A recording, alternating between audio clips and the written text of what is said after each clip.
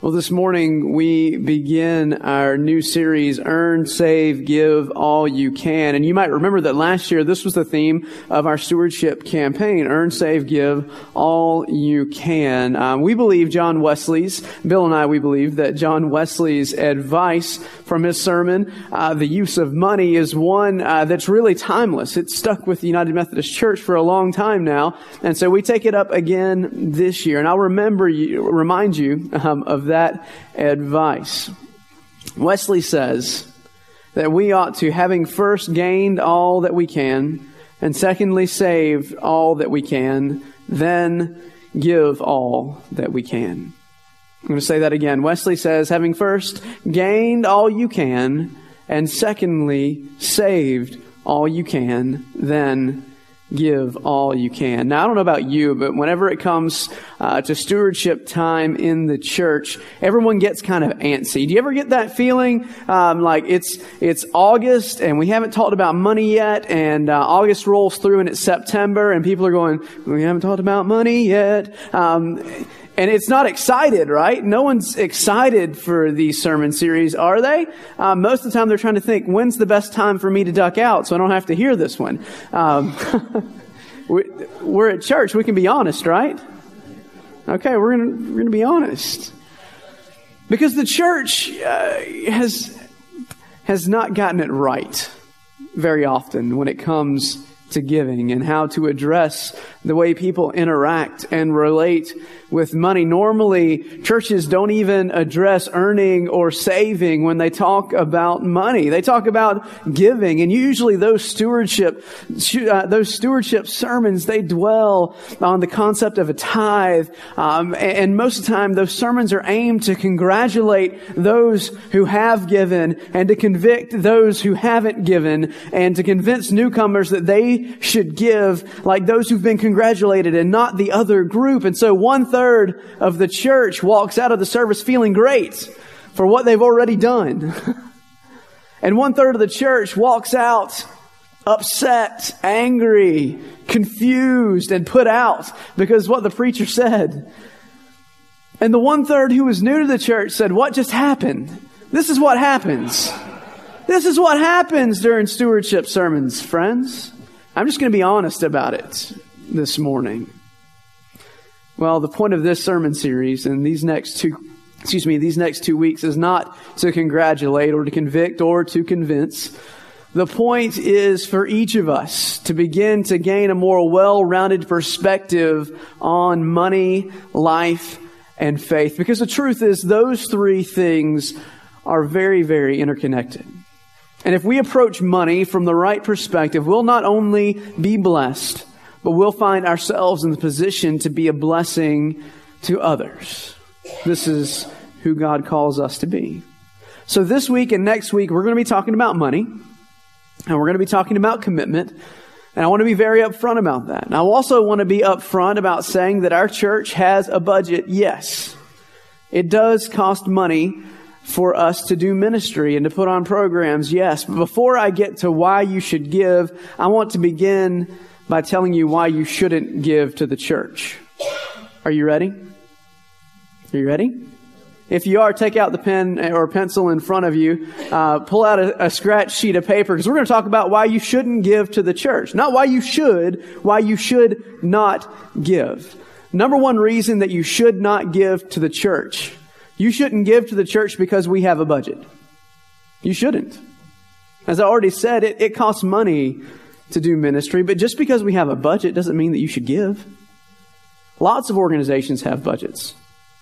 Taco Bell has a budget, but you don't give to Taco Bell, do you?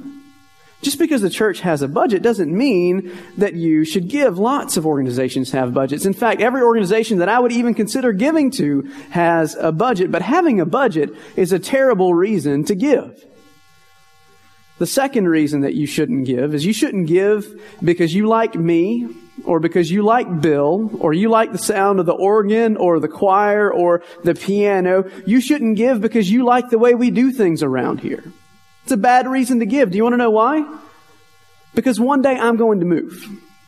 And one day Bill is going to move. And one day the organ's not going to work and the piano is going to be out of tune. And if we're a church that's growing and a church that's moving 10 years from now, we're not going to be doing things the same way we're doing them now. And that's a good thing. So please, please, please don't give to the church because you like me or Bill or the way we do things around here. That's flattering. Thank you. But it's a terrible reason to give. It's a terrible reason to give. Number 3, you shouldn't give because you feel guilty.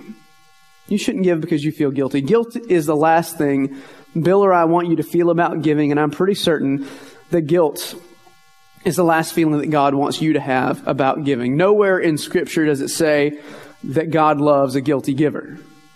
It's just not there.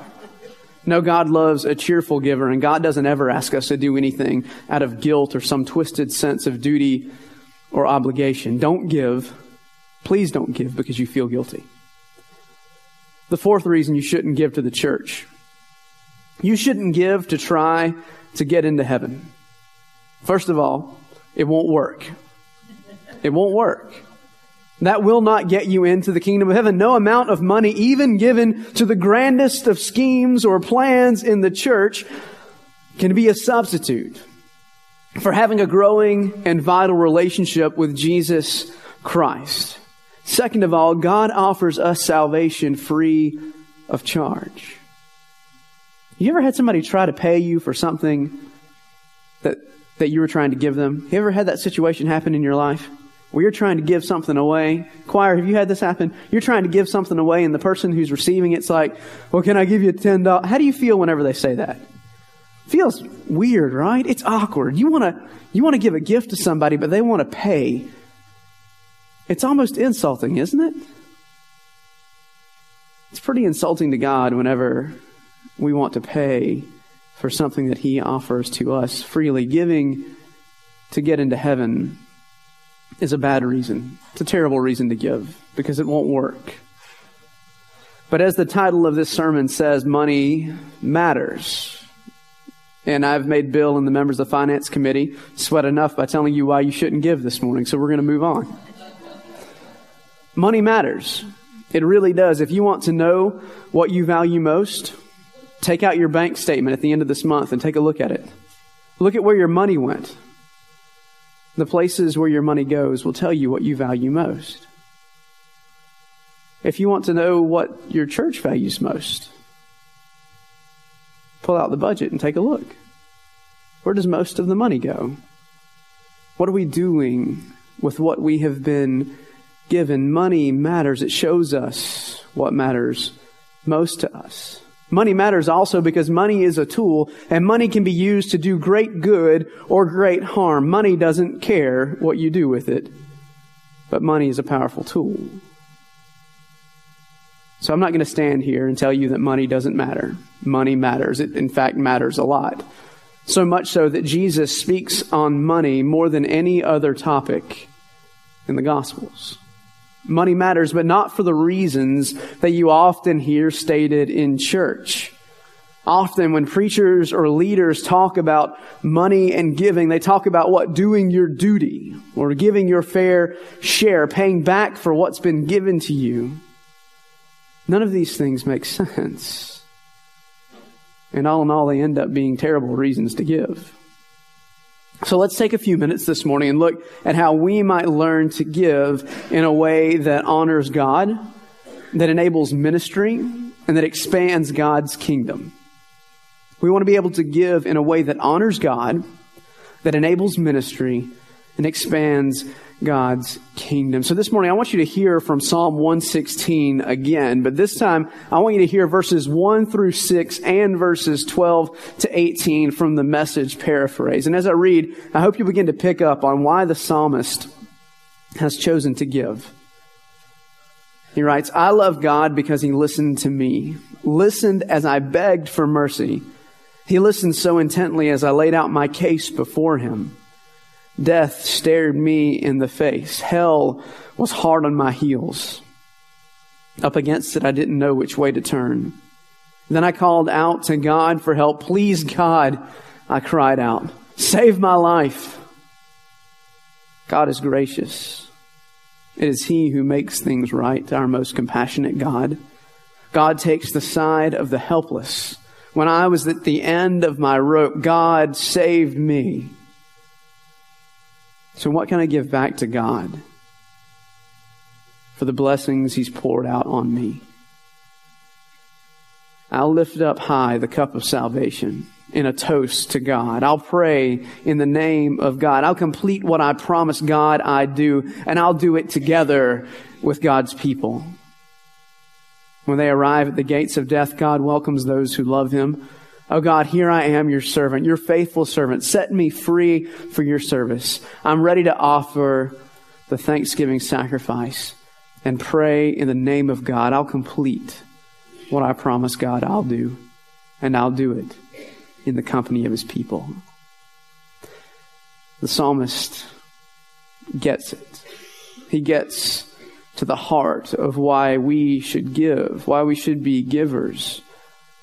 We should give as a gracious response to what God has done for us, and God continues to do in us and through us. We should give as a gracious response to what God is done, what God is doing, and what God will do. It's all about a response. It's not about a guilt trip. It's not about trying to make the budget balance. It's not about paying your way into heaven. Our giving should be a gracious response to God. Because what God asks for is not just 10% of what we bring in. God asks for our whole lives offered in gracious response to what He has done for us and in us and continues to do through us. What did God do for the psalmist? The psalm says he saved his life, but we don't know how or from what. But what we do know is that in response to what God has done, this person has decided to give all he can to God, to lift up a toast to the one who saved him, to pray in the name of God, and to offer a sacrifice to God. But this isn't something that he does alone. I love it that the psalmist goes back again and again to say that I will do this with the company, with those who are praising God together. His response to God isn't an individual act, it's a communal act. That he will join in with others and invite others to graciously respond to what God has done for him and what God is doing in their lives. Our giving, first and foremost, is a response to what God has done for us.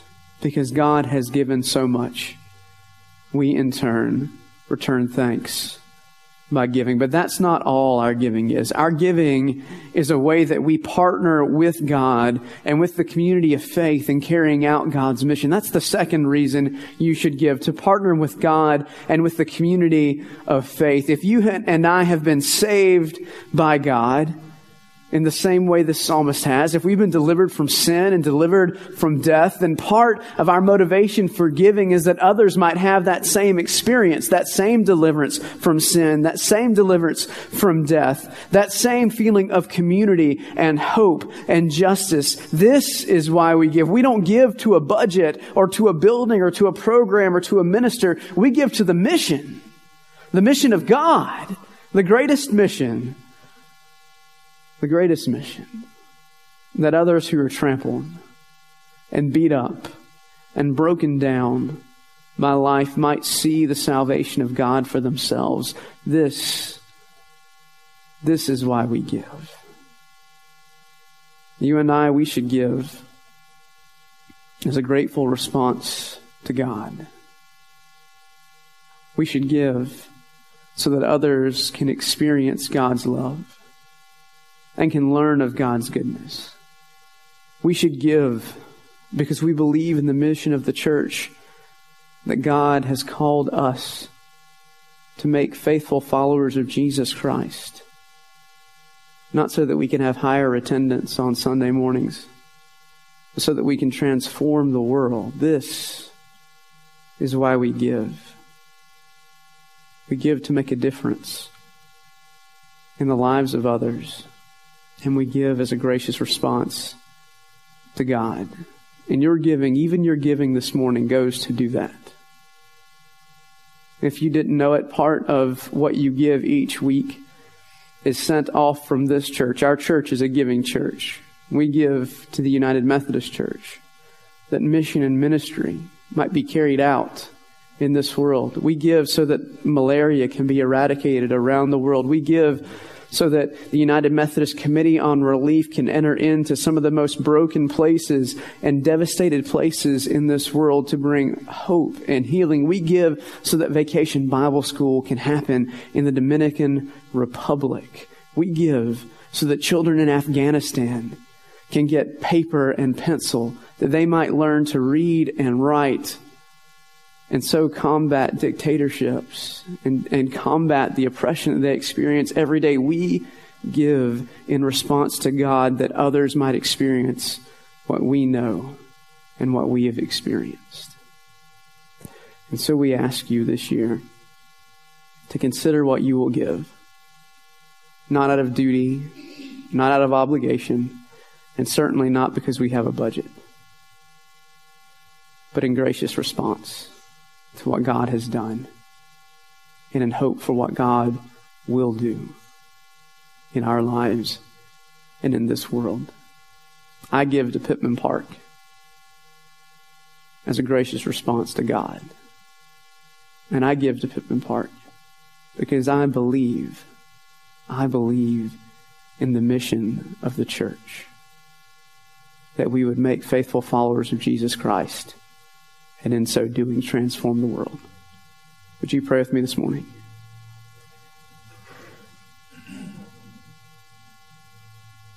Lord, forgive us for giving for all the wrong reasons. Forgive us for thinking that giving is all about us. And the truth is, it's all about you and what you're doing in our lives and in this world. So God, help us in these coming days as we consider how we'll respond to all that you've done on our behalf. Help us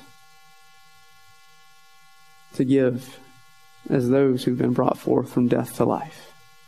Help us to give as those who would reach out to others, that they too might experience your salvation and your hope. Lord, be with us as we continue in worship this morning. This we pray in the name of Christ, our Savior and our Lord. Amen.